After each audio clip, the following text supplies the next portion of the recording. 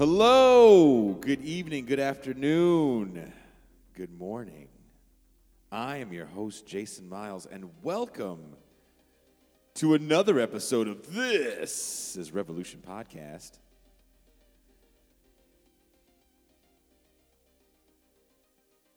This episode is a replay of an old episode I did, before there was even a Pascal Robert on the show.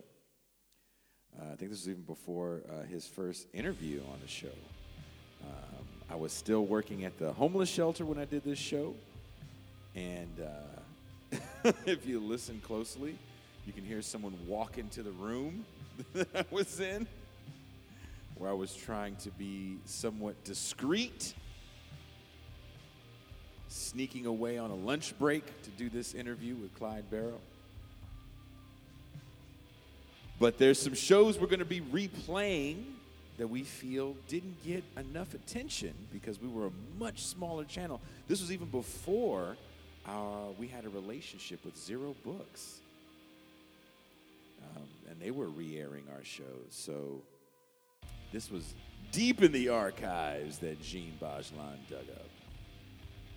So I hope you guys all had a wonderful holiday season, however you celebrated that.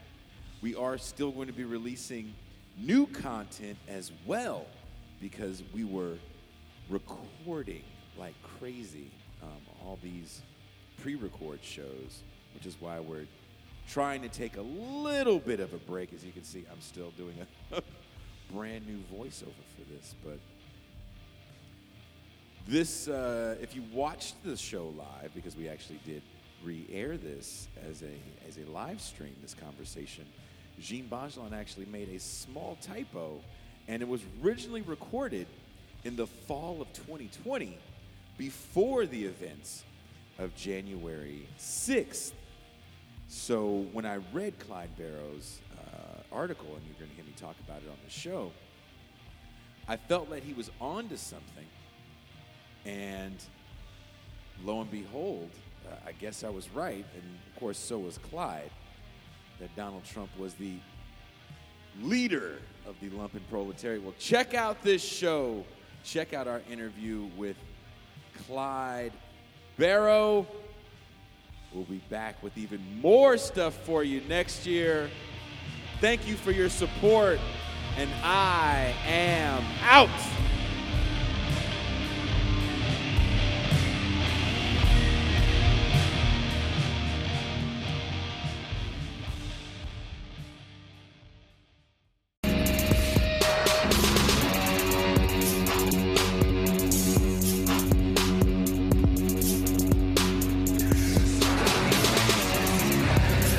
All right, coming at you all the way live from the lower bottoms of West Oakland. This is Revolution. Today, I am lucky enough to have Professor Clyde Barrow. He is a professor and chair of the Department of Political Science at the University of Texas, Rio Grande Valley. He is the author of Toward a Critical Theory of States. Now, I'm going to say this wrong. The Poulantzas-Miliband debate? Poulantzas-Miliband debate after globalization. And his newest book is The Dangerous Class, the Concept of the Lumpen Proletariat. I discovered Professor Barrow's work when Bill Fletcher Jr. On Facebook actually posted an essay in the Socialist Project, Donald Trump, a New Emperor of the Lumpen Proletariat. And I do want to read just this one excerpt from your essay before we get started. In his preface to a second edition of the 18th Brumaire, Marx observed that the purpose of his book had been to demonstrate how the class struggle in France created circumstances and relations that made it possible for a grotesque mediocrity to play a hero's part. It is no coincidence that the cover of Time in the June 18th, 2018 features an image of Donald Trump looking at his reflection in the mirror and seeing a king reflected back in the mirror. The July 4th, 2018 New York Daily News portrays Trump as the clown who plays the king. the language used to describe the Trump administration as a theatrical but dangerous clown show played out on a world stage is remarkably similar to Marx's description of Louis Bonaparte in the 18th Brumaire.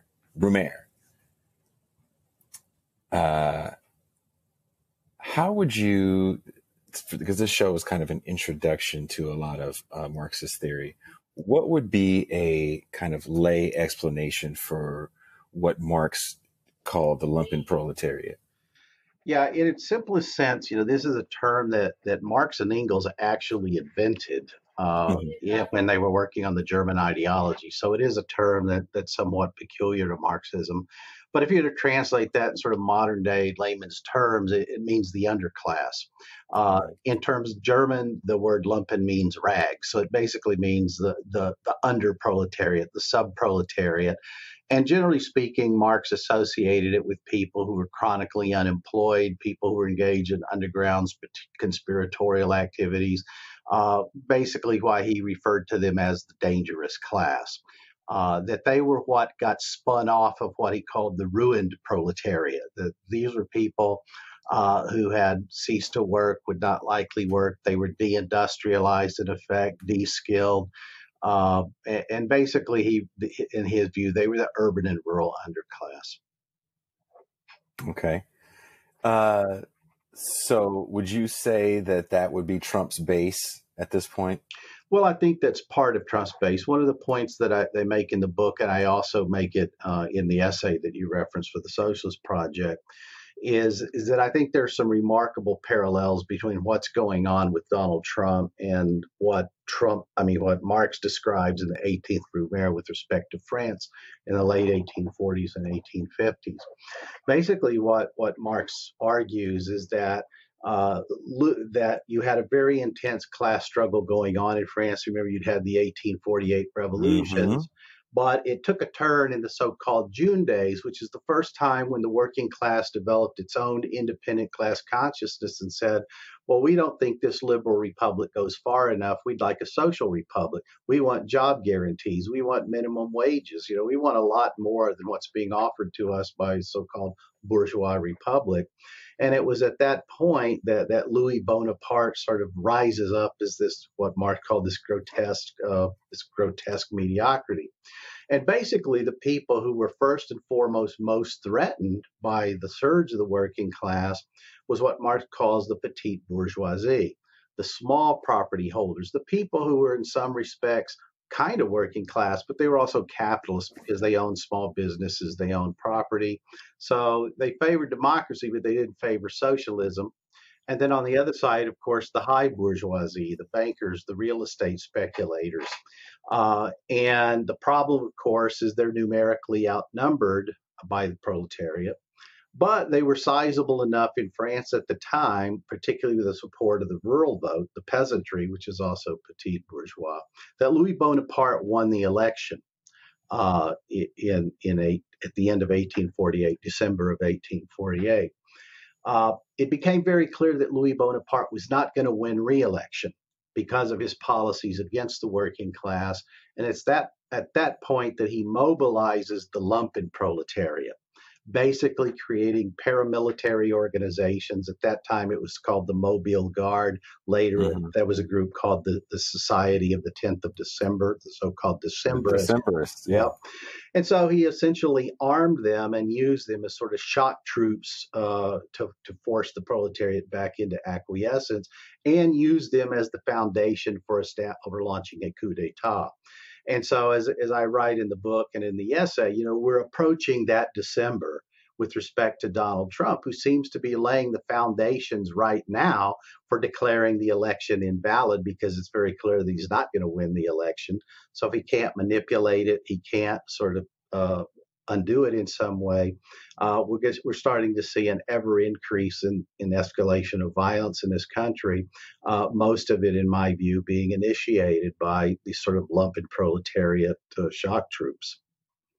And would you say that's kind of what we're seeing with these pro-Trump rallies, kind of to be against the Black Lives Matter rally, or like we saw in Kenosha recently, where the young man came out with the AR-15 and was shooting protesters. Would you say that's kind of? Yeah, and one of the things I perhaps didn't make as clear in the essay as it should have is it's always important to remember that there is a distinction between Trump's electoral base, namely the people who show up to the polls to vote for him, and his mass base, which is much broader and much wider than the electoral base. And I think that's sort of where the so-called lumpen proletariat comes into play. These are the people who show up at the rallies. These are the people who show up with the guns. These are the people who storm the Michigan and the Idaho State House and run people down with cars. And of course, unfortunately, what we also see is in those cases that the police tend to stand on the sidelines and nod their approval. Oh, that was actually pretty disgusting. They were handing them water. Yeah. What do you think is helping Trump galvanize this group of people, this lumpen proletariat, if you will? Well, this is one of the things I emphasize in the book, which of course is much longer than the essay, is that this has been a very long process of class formation. This so-called white lumpen proletariat has been in a process of formation, probably going back to the mid-1980s, certainly the 1980s, largely as a consequence of deindustrialization. And these are former working class people who've lost their jobs. And if you use the examples, it's the closed steel mills in Pennsylvania, the iron mines in Minnesota, the coal mines in West Virginia, the auto factories in Michigan.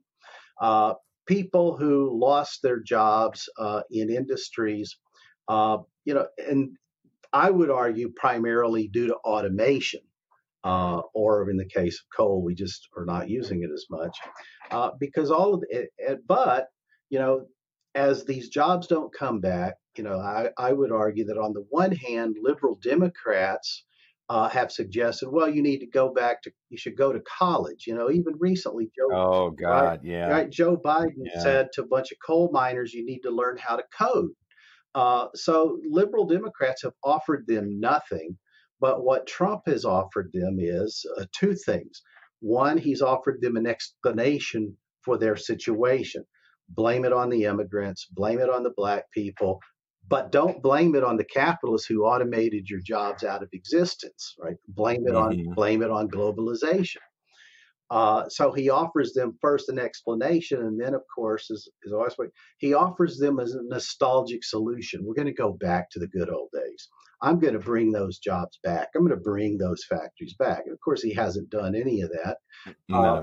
And even if he succeeded, it wouldn't matter because the types of jobs in those facilities are now so high tech that the people who were working there 30 years ago wouldn't be qualified for those jobs.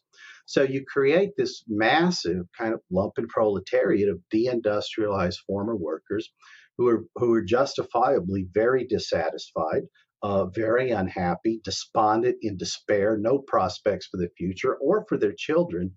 And we're now into a situation where we are into the second or third generation of this class formation. And Trump is the only person who has offered them an explanation and offered them a solution, as false as it may be. It's interesting that you say that. My most recent show, I spoke with a hip hop journalist, actually, and we were talking about the Republican National Convention. And he mentioned the fact that the first thing Trump did was had frontline workers. Even if it's a dog and pony show, he still did bring out kind of real people. Contrast that or juxtapose that to the Democratic National Convention, where it was, if anything, just a lot of Republicans speaking on the behalf of Democrats, and that was supposed to be some sort of signal to the Democratic base or just the American public that Trump is a bad guy. And I don't understand this strategy of just being the opposition party. Like, I understand it from a fundraising standpoint. Like, we're fine with being the opposition party because we can raise funds easier. But as a getting things done standpoint, it's just nothing's happening. Yeah, and as you probably know, the Democratic Party is fundamentally committed to capitalism. It's terrified of the socialist wing that has emerged with Bernie Sanders, Ocasio-Cortez, and others.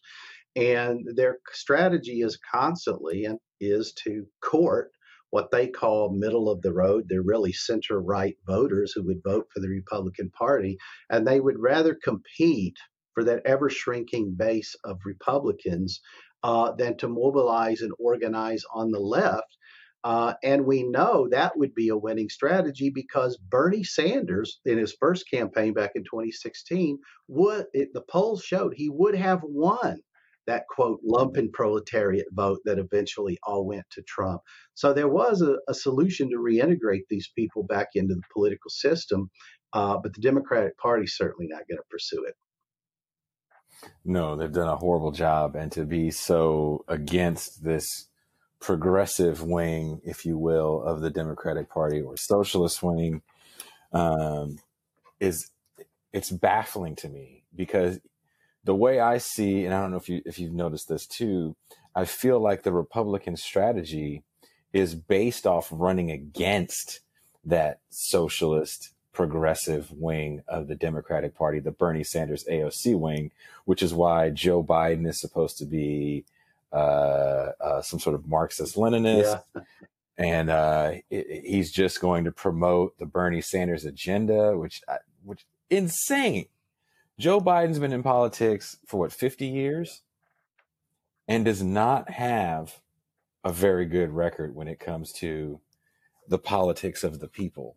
So I'm more than baffled at that strategy. It just feels like this is what you were going to say to counter the left populism, if you will, of Bernie Sanders. Yeah, I'm not sure that that's going to work. And you're right, that is the Republican Party strategy at this point, is to tar them as the Socialist Party, as preposterous as that may be, because the Democrats have spent the last 4 years campaigning against socialism and trying to squash that movement within their party. But that does seem to be the strategy. And I think, though, that Trump will continue. There's also one other thing I wanted to emphasize that I think is very important here that I missed was the importance of sort of finance capital, who end up being the chief beneficiaries of this system, just as they were under Louis Bonaparte.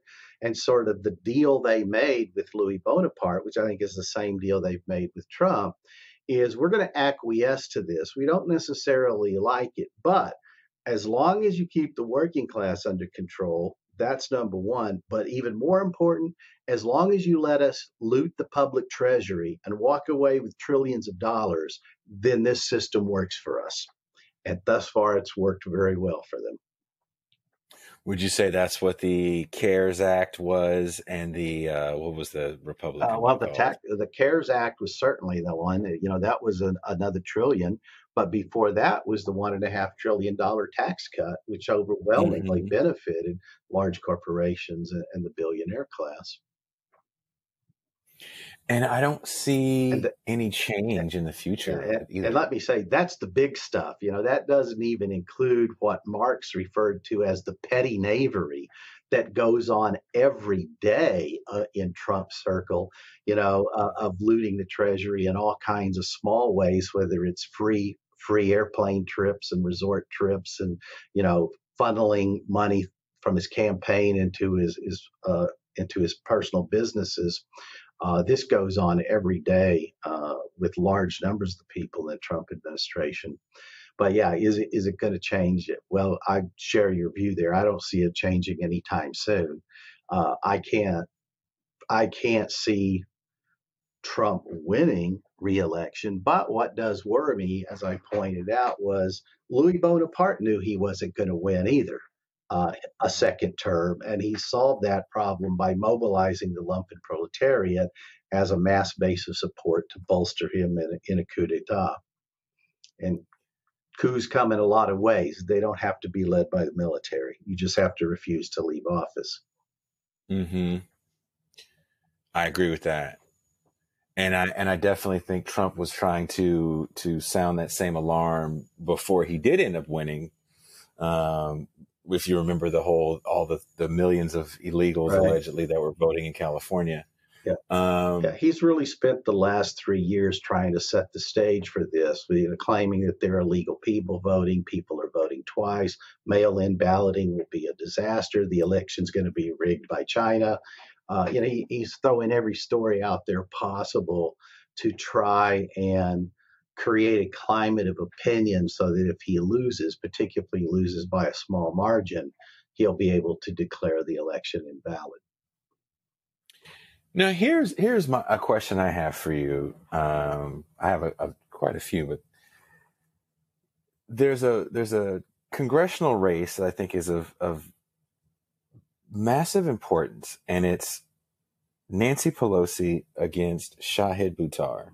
He's actually running to her left. She's been kind of this gatekeeper in Congress. For 33 years, she's been there. I was very saddened when Charles Booker didn't win his primary against Amy McGrath, because I really felt that he had a chance to dethrone Mitch McConnell. If Buttar is able to pull off this very big miracle win against Pelosi and Trump was to stay in office, what shockwave do you think that would have in Washington? Wow, that would be big. Needless to say, I suspect, obviously, whatever you want to call them, the moderate Democrats, the neoliberal Democrats, would still be in a majority of the congressional party, but it would certainly send a shockwave that would force them to make more concessions to the left wing of the party, such as it is. I think you'd see Rashida Tlaib and Ocasio-Cortez being given more important assignments.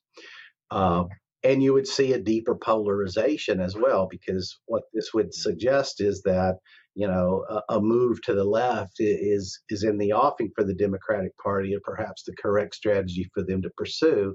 And of course, Trump's going to play that up as well. It would certainly polarize things to an even greater degree. And I think the right wing would respond to it and use that as an opportunity to engage in even greater violence. Really? Yeah. I think they're just looking for the opportunity. So do you think a Trump victory? So let's say November 3rd comes, Trump wins his second term. Can the left galvanize behind that? Well, yeah. In fact, I would suggest that as horrible as Trump has been as president, in many ways, for the first time in response to that, you've actually seen the word socialism used in public for the first time since 1912, right? Without a stigma attached to it as something that people embrace as something good. People are even beginning to recognize, hey, wait a minute, whether you call it socialism or not, there's lots of stuff government does that's pretty good for us that's being taken away from us, whether it be pensions or health care or education, and call it socialism as you will, but these are policies that are beneficial to the public. So, and you've seen many organizations on the left surge, the Democratic Socialists of America, Black Lives Matter, and there are many others out there. So it has provided a galvanizing force for the left to organize and to become more energized. And I have to believe that if Trump won a second term, that energy would just continue to grow, which is not me endorsing a Trump second term.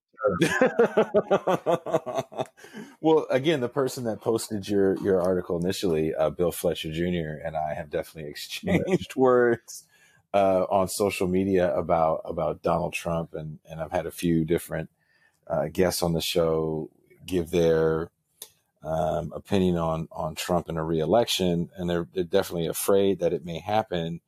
I personally think there's just too much blood on his hands with COVID. I don't think he can stand up on top of, right now, what are we at, 185,000 dead? Yes. I know there's this weird press message that came out from the CDC, or press release that came out from the CDC that says that look out for a vaccine come November 1st. That's usually an FDA thing. I know Trump appointed the head of the CDC, so I'm assuming that's why. Yeah. it's coming Well, out from and them. today he declared that it has nothing to do with the election date. Yeah, yeah. It's just a coincidence. And what's really interesting when we talk about the working class and the Democratic Party, which I find somewhat heartbreaking. I don't know if you follow sports at all, but when the NBA players were striking during their playoffs, I thought that was Yeah. massive. It wasn't just a work stoppage; it was a work stoppage during the time where you need your ratings the most, when you need your TV dollars the most, because you're not getting the stadium money Yeah, anymore. it was a real statement. And I think as the NFL gears up here in the next 2 weeks, you're going to see, I don't know that you'll see work stoppages, but I think you're going to definitely see a lot of protests that will generate a lot of attention. Well, in your home state of It's a Texas, daily conversation about the Dallas Cowboys.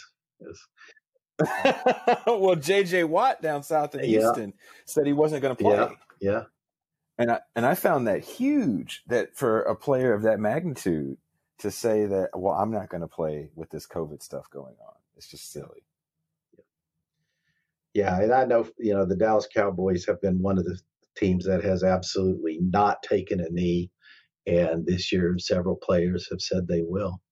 And the Ooh. owner is in a quandary as to how to respond to it.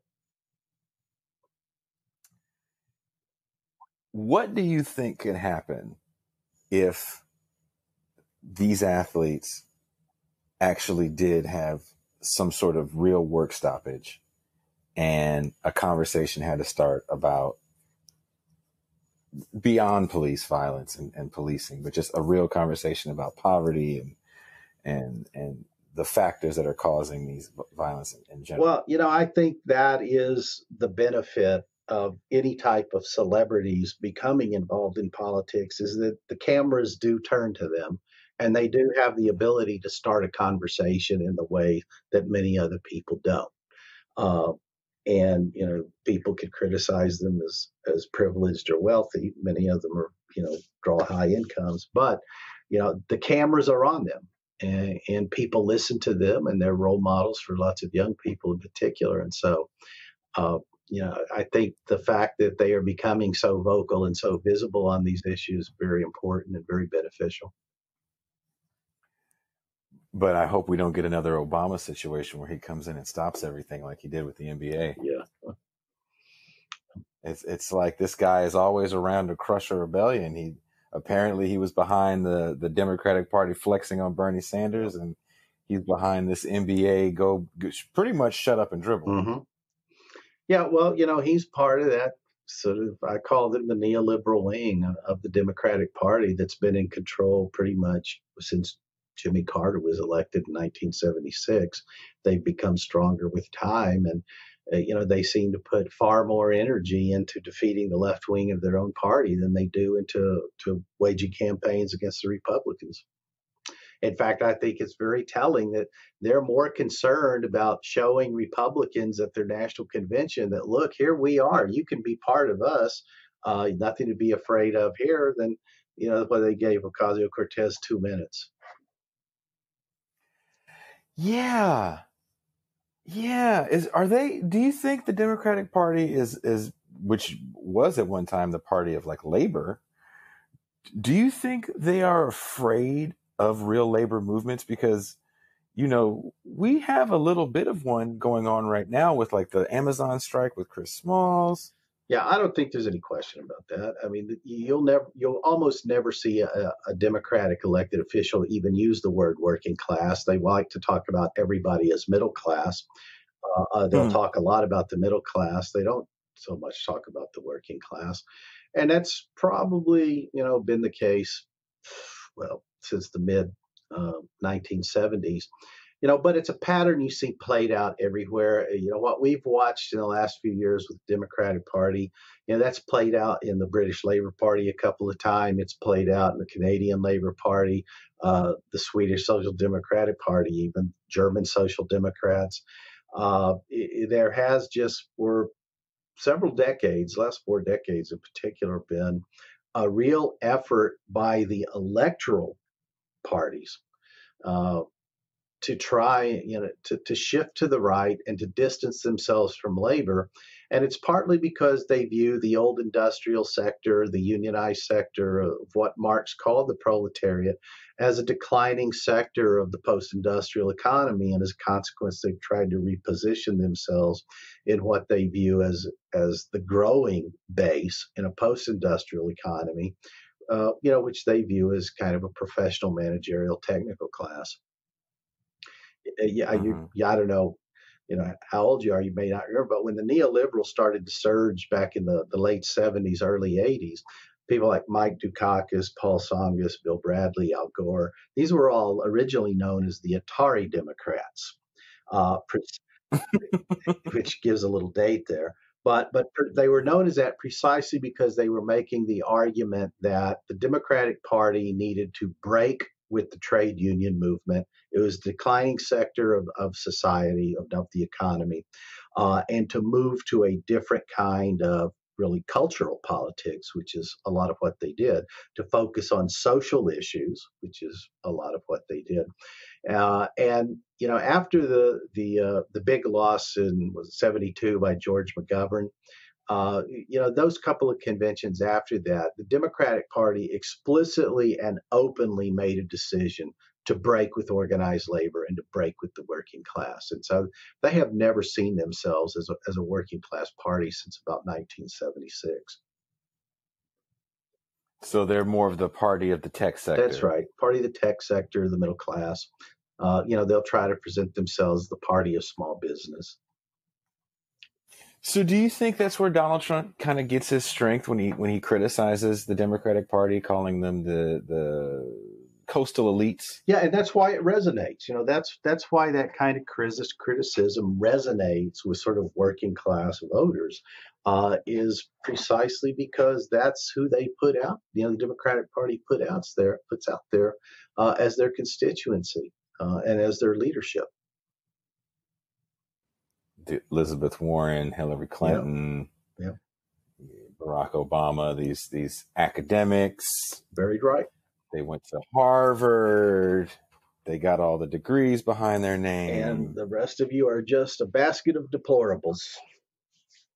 Uh-huh. So here's another question I have for you real quick. Let's say we get 4 years of Biden.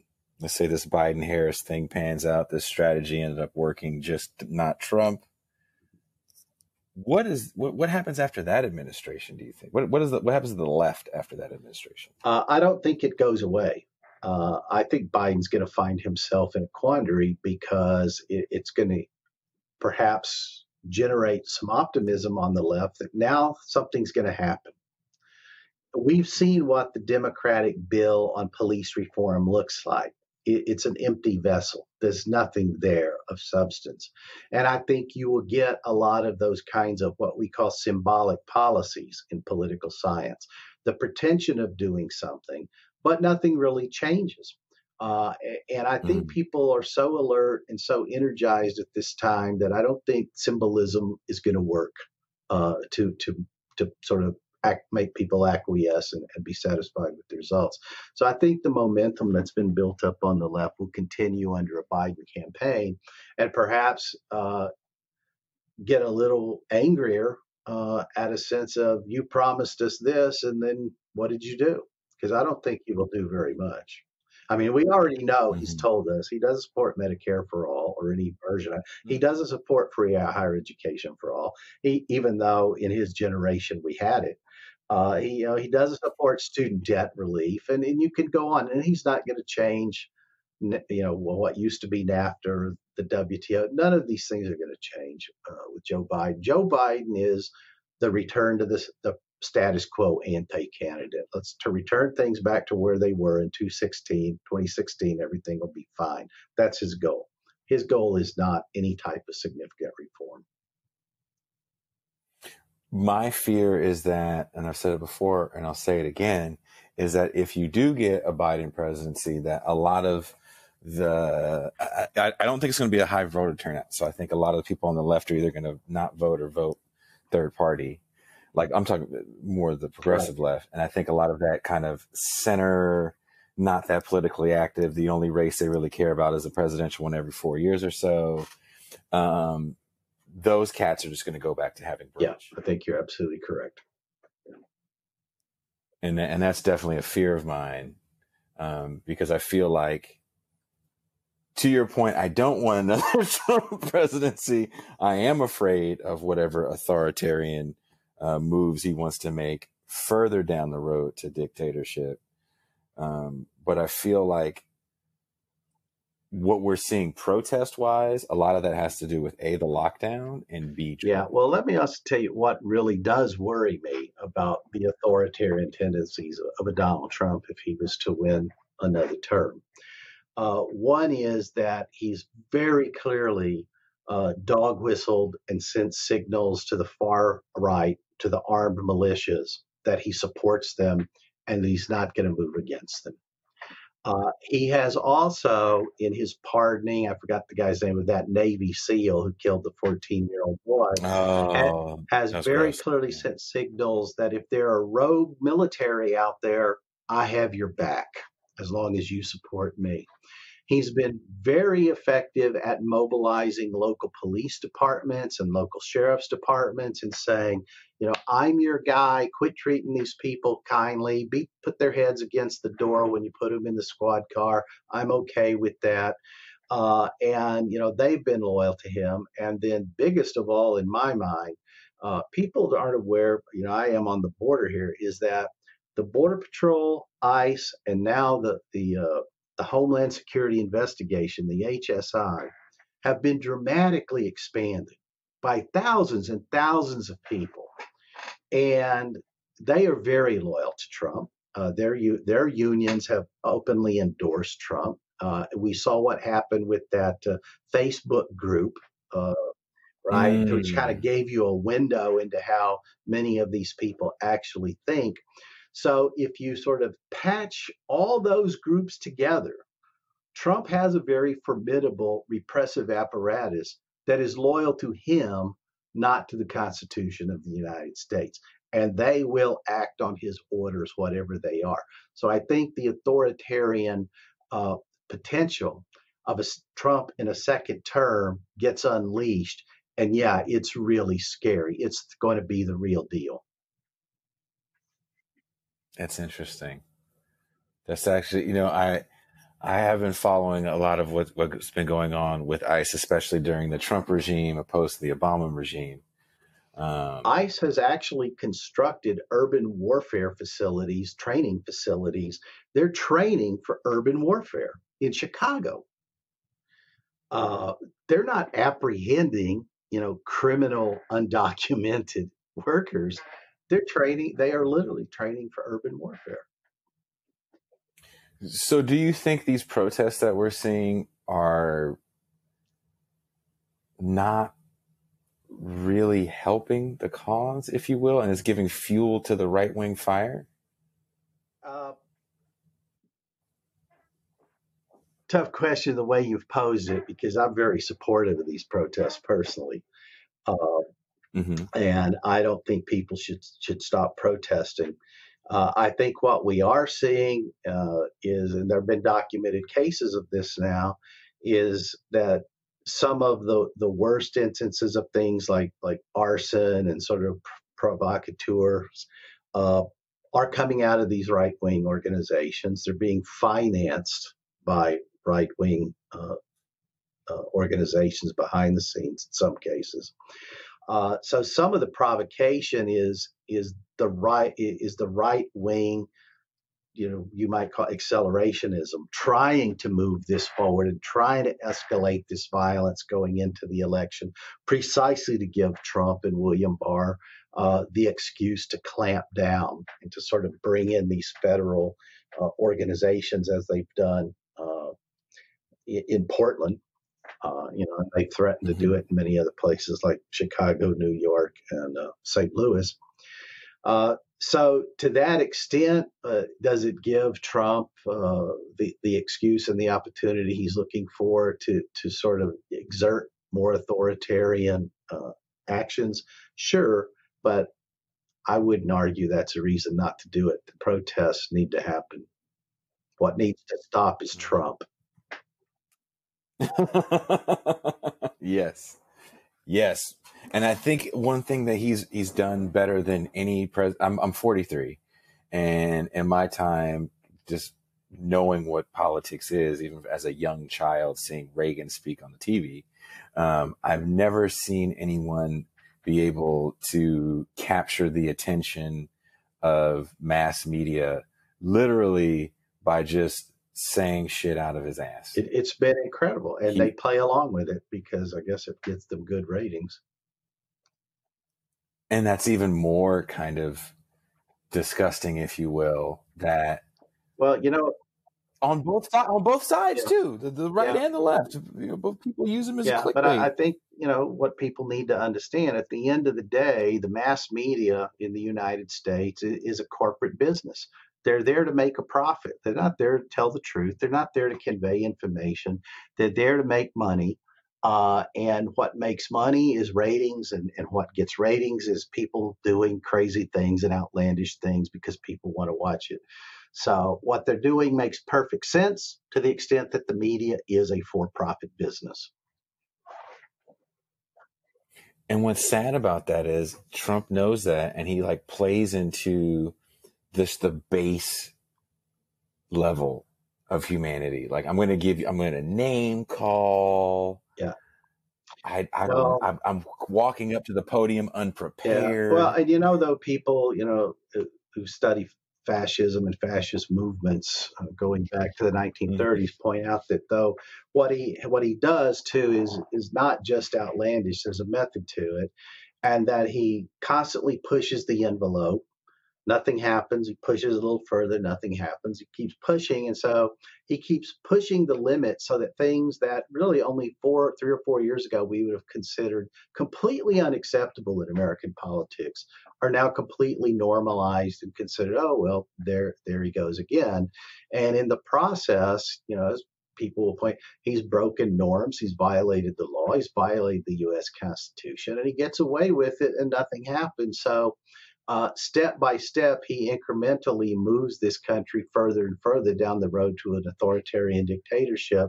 And then one day you wake up at this happen and go, well, how did that happen? Well, we all sat there and watched it. Because that's what scared me about that impeachment. It was just so lame. I don't know I can't think of a better word. You don't even get him on emoluments. You're trying to get him on a phone call with the Ukraine? Yeah, absolutely. There were so many other things that they could have rolled into those articles of impeachment, and they focus on that one thing. Yeah, the emoluments alone should be enough. But is it one of those things where that's one of those words that the average American doesn't really get? And when we talk impeachment, the last impeachment trial that most of us are going to remember is Bill Clinton. And that trial was scandalous. It was soap opera level. And I think that with this, again, it was about the politics and about the lens that people were going to look at it with. It wasn't about what Trump did. The Republicans knew what he did. Now, frankly, I think that they support this. I think the Republican Party has had this authoritarian streak in it for a very, very long time. And they are supporting Trump because they support Trump, not because they're afraid of him. But what they also knew when they did not uphold the articles of impeachment in the Senate was they knew nothing's going to happen. Nothing's going to happen. And in fact, something will happen, which is we're going to send a signal to Trump, keep going. We're behind you and it's okay. And that's how I feel with it. That's why I made the comment about Pelosi, because to get her out as Speaker of the House, and imagine Barbara Lee. Yeah, I don't see that same lightweight impeachment happening with a Barbara Lee Speaker of the House. Very true. Yeah. In fact, there's no reason they could impeach the guy again and again and again, which frankly they probably should. I just recently had a person on the show named Michael Harris, and he wrote a book called Welcome to the Rebellion, and it's about Star Wars and the left, kind of looking at Star Wars through a different, almost a Marxist lens, and using it as a grand narrative for the left to galvanize around. And in it, he talks a lot about how the right uses grand narratives very well, and the left does not. Could we? What would be the grand narrative that we would need? Well, yeah, that's a really interesting theoretical point, because one of the things that happened to the quote left, however you want to define that, beginning in the 1980s, was that Marxism was displaced by a lot of postmodernist thinking, which was explicitly premised on the deconstruction of grand narratives and their Exactly. impossibility. Yeah. So for a long time, we have moved away from that. And, I think that one of the things the left lost was the power of that narrative, the power of the sense that there is a future, that there is a historical mission for us to undertake and to carry forward. And that needs to be reestablished. And I think one of the ways we do that, I'm really happy with this, we have more and more podcasts and shows like this to kind of circumvent the mainstream media and the corporate media. That we need to start telling that story, that there is a working class. It's not the same working class that Marx talked about, but we're still producing surplus value and generating trillions of dollars in profits for a small elite. There's a place to start, I think, is just start talking about, where do profits come from? And I think I can't remember who said it now, but it was that nobody ever earned $1 billion. Thank you. You stepped on some necks to get that $1 billion. Well, there's the old book. Gustavus Myers was a Marxist at the turn of the century in the United States. He wrote a book called The Great American Fortunes, and he was the guy who said that at the beginning of every great fortune is a great crime. I mean, that's the Trump family in a nutshell, right? Yep. I believe that's how they got their fortune. There was a whole 10,000 words in the New York Times about it. Indeed. How does that get slept on? It's an old story. And like I said, and I would encourage anybody who gets the chance to read Gustavus Myers' book. It's still good reading. It's about the Carnegies, the Vanderbilts, the Astors, the Rockefellers, J.P. Morgan, and all of those. And he documents very clearly is like nobody earned the great American fortunes. They stole them. And usually at the beginning with some incredible criminal enterprise that they were engaged in. And that part of what happens then is the building of the myth, right? The idea that Trump was this self-made man who created a real estate fortune because of his ingenuity. And then what we find out that the reality was his father's grandfather owned a brothel, I think, in Alaska or Canada or someplace is how they started. But the reality was his dad gave him $1 million when he was 3 years old. And then $1 million after that, and then $100 million when he was about to go bankrupt. And the truth of the matter is this myth that got portrayed about Trump during the election as this brilliant businessman and the business skills that he would bring. Well, here's the business skills that he brought is that let's take the Trump, the Taj Mahal Casino. It declares bankruptcy within 30 days after opening because it's so highly leveraged. But during this entire time, Trump is paying himself an enormous salary. He's cheating the small business vendors that had supplied the casino. He's refusing to pay his workers. He's not paying back the loans and the bonds that have been floated. He's cheating everybody, but he walks away with millions of dollars. And so in his mind, that was a great business success. It didn't work for anybody else, but it worked for him. And he has 4 of those bankruptcies. So he built a fortune through thievery and theft and robbery, and somehow gets portrayed until very recently as this brilliant real estate developer. When the truth is he was just using the It was just theft. Is that what we get from the 80s, though, with that Gordon Gekko greed is good mentality and this kind of we put these guys on a bit of a pedestal, right? These really Wolf of Wall Street, even though they're supposed to be tales of wrongdoing, there never are. They're always showing how great their life is. They're doing tons of dope, and they have a huge house and all these women.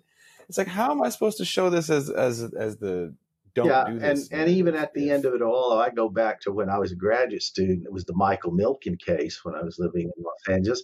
And at the end of the day, he did a few years. It comes out, and he's still a multimillionaire. He didn't come out of it in bad shape. So, would I do a couple of years in a easy pen in a club fed and come out? Sure, why not? It was worth it. Where Martha Stewart went, where they had doors. Yeah. But yeah, there is a whole kind of, cultural apparatus that creates an ideology for people to consume about that tells a false narrative of who these people are and how they got where they are. No, there is. And I just think that with what's interesting with Trump, I feel like he is our first Gordon Gekko type. Yeah, he really is. He really is. Like, this is what we get for making those people heroes in the mid to late 80s and not really questioning that narrative and at to all. This day, we don't really know if Trump's a billionaire. He may be a $4 billionaire in debt, but does he actually have any real assets? We don't know. And that's why in when I clicked on the link for your piece, the Donald Trump, a new emperor of the lumpen proletariat, I was like, let me read this. Well, let me make another point there, because Marx actually does talk about what he calls the lumpen aristocracy, which he associates with the finance aristocracy, the investment bankers, the bond salesmen, the real estate developers, which is what caught my attention in terms of drawing an analogy with Trump. And one of the things that Marx also talks about in the 18th Brumaire is that not only does, say, somebody like Trump see himself in the lumpen proletariat, they see themselves in him, because even though he may be wealthy, he shares a lot of commonalities with them culturally speaking. He's an economic parasite. He doesn't produce anything. He just lives off rents, interests, and royalties. He lives a debauched lifestyle.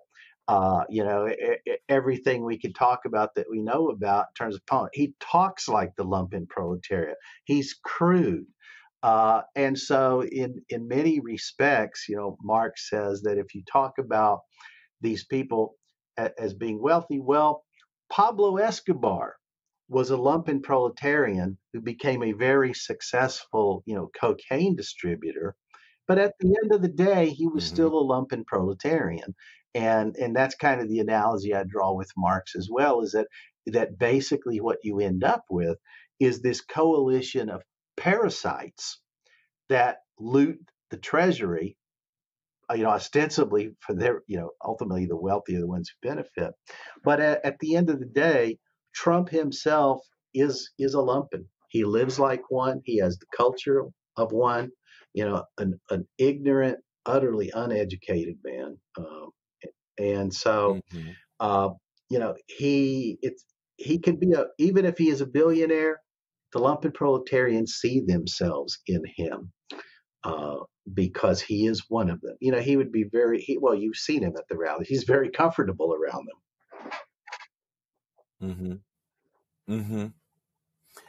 I think also too, what kind of makes me think that he's frightening, but he's not as frightening as like a Steve Miller presidency or if Bannon would have stayed in the White House, because Trump just doesn't have an ideology. He just really likes the sound of his own voice.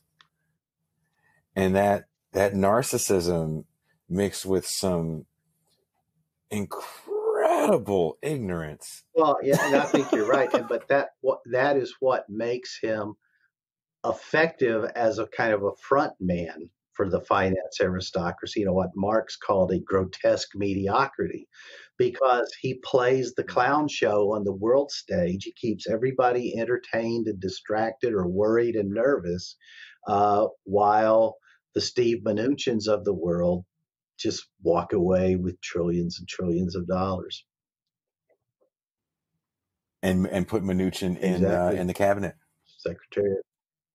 I want to read this end part of your essay.